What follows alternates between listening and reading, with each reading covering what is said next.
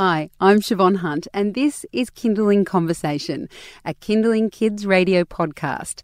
Just a quick note before we get into the next episode. If you haven't already, I'd love you to rate and review Kindling Conversation wherever you get your podcasts, or if you enjoy the episode, share it with your friends. It's always great for more parents to hear these stories and get the information. All right, thank you, and on with the show. Once you've toilet trained your child, you may think that the hardest part is over. And in a way, it is. But it can take a bit longer for kids to stay dry through the night. Children can often still be wetting their bed when they're at school. Hiba Shahid is a physiotherapist and women's health advocate. She's here to talk to us about bedwetting in children. Hi, Hiba. How are you? Hi, Siobhan. I'm good. How are you? Thanks for having me. It's a pleasure. Now, listen, some people might be saying, she's a physiotherapist. What has that got to do with bedwetting? What's your response to that? Well, actually, it's interesting because people are really unaware that there are such a thing as pediatric pelvic health physios. So my background is actually a pelvic health physio. So I specialize in women's health and in children's pelvic health. So it's a bit different to your normal pediatric physio, but it's specifically around issues in that bladder bowel area. Right. Okay. So can you tell me, for a friend, is it a normal thing? I'm not saying every night, but for occasionally for a 5 or 6-year-old child to be still wetting the bed at night? So it's a common thing, but it's not normal. So up to the age of 5, that is kind of normal. But after the age of 5, there are about 20% of children that will experience bedwetting. And like I said, it's common, and there are things that you can do to help address it.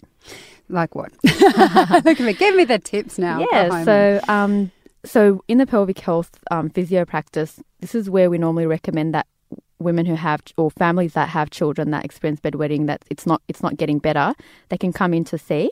And there's different strategies that we use to help them. So we try to address, firstly, why might they be experiencing this bedwetting in the first place? Is it a bladder problem? Is it a muscle, like your pelvic floor problem? Is it a kidney problem? What is it?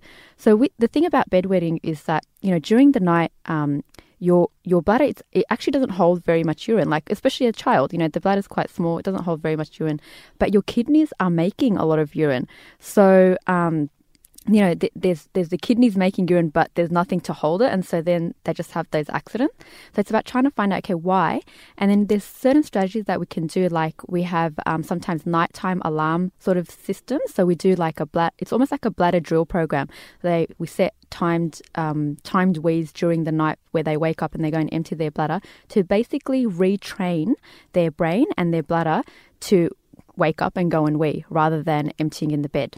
Can you tell me why it would be that as an adult I often dream that I need to use a toilet and then I'll wake up and go, and I have not wet the bed yes. as an adult. So what is it that something seems to be not firing or connecting between their brain and their bladder? Would that be right? That's right. So like I said before, it could be a bladder problem, a kidney problem. It could also be a nerve problem. So that connection from your brain through your nerves down to your kidneys and to your bladder and down to your pelvic floor, it's not working very well.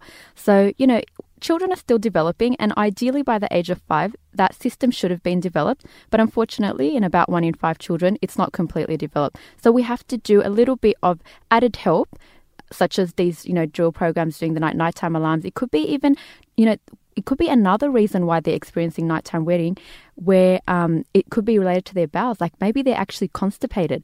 A lot of children, so about up to 25% of kids can get quite constipated. And, when you're constipated, there's like this blockage in your bowels, and that puts pressure on the bladder. Like it pushes up against the bladder. Then the bladder, it feels even smaller because of this pressure of the bowel. So with the pelvic health pediatric physios, we look at why are they experiencing this? Could it be that they're actually constipated? And if we fix the constipation, we can actually fix the nighttime wetting. It's about getting to the root cause of why it's happening. So if I said to you, one of the things we've tried with my daughter, and I feel really cruel when I do it, but I figure she's not going to die first, is at night when she asks for a drink of water before bed. I always say no. Yeah. I just say no because I say if you have this, then you might wet the bed. That's actually one of the things that we do, which is we time when they drink and what they drink. So usually in the 3 hours before bed, we advise that they don't have any fluids. So if they're going to sleep at 9 p.m. or 7 p.m., then a couple of hours before, so children might be 2 hours, 2 hours before there's no fluids, because like I said, the kidneys are making a lot of urine and the bladder doesn't have much room for it to fill up. So yes, restricting that fluid in that time before bed is quite a useful tactic that we use. So that's a good tactic. So your advice would be to, if your child is still bedwetting after 5 years of age, go and see someone.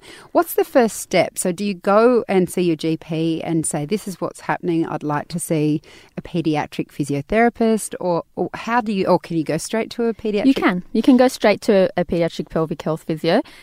Finding one is going to be a challenge though. So it just depends on which area you're in and whether you can find one. Of course, you can reach out to me and I can try and connect you with somebody. But yeah, finding one can be a bit of a challenge. I was going to say, it sounds quite like a specialist. It's very niche. Yeah. All right. Well, there's a few tips. I guess the takeout, though, is if your child is over 5, still wetting the bed, maybe have a look into it. So if it's just, let's say it's not every night, let's say it's once every 5 nights.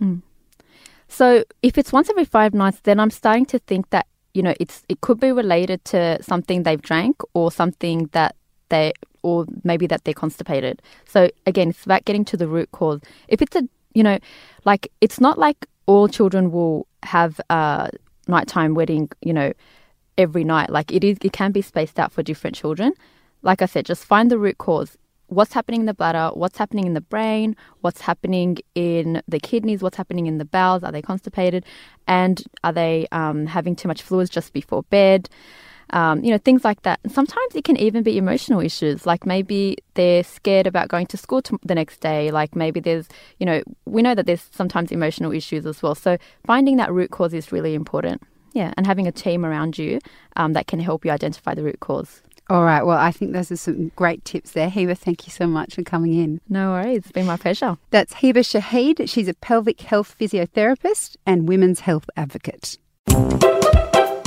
Hi, we're the Beanies. Get your child off screens and into their imagination as we explore how bubbles are made. What's in a sneeze? Achoo! And what's with the weather today? Professor Know-It-All knows. Hello, Beanies. Hello. The Beanies, a podcast just for kids. Subscribe now on iTunes or listen anytime on the Kindling app.